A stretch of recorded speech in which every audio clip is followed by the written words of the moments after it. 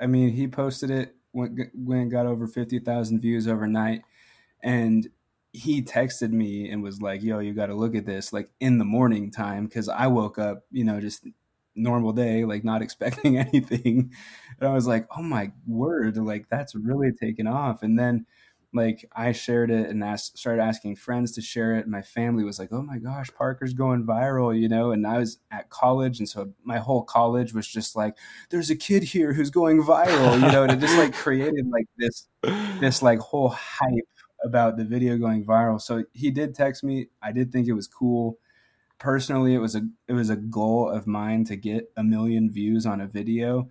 And so the fact that mine got like 5 million, 10 million in like a week or two was just incredible.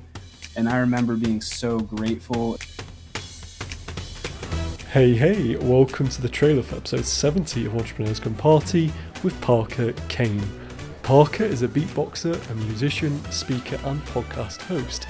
He is perhaps best known for his viral video Beatboxing with a McDonald's Cup, which has gained over 1 billion views on Facebook. Yes, that is a B as in billions.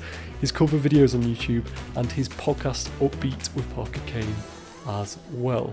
One of his aforementioned videos, McDubstep, has over 2.8 million views on YouTube and over 1 billion views on Facebook to date. He has since appeared on many different TV shows, including Outrageous Acts of Science, America's Got Talent, Ridiculousness, and The Steve Harvey Show, no less. He's also been featured in many articles on MTV, Huffington Post, and the Daily Mail.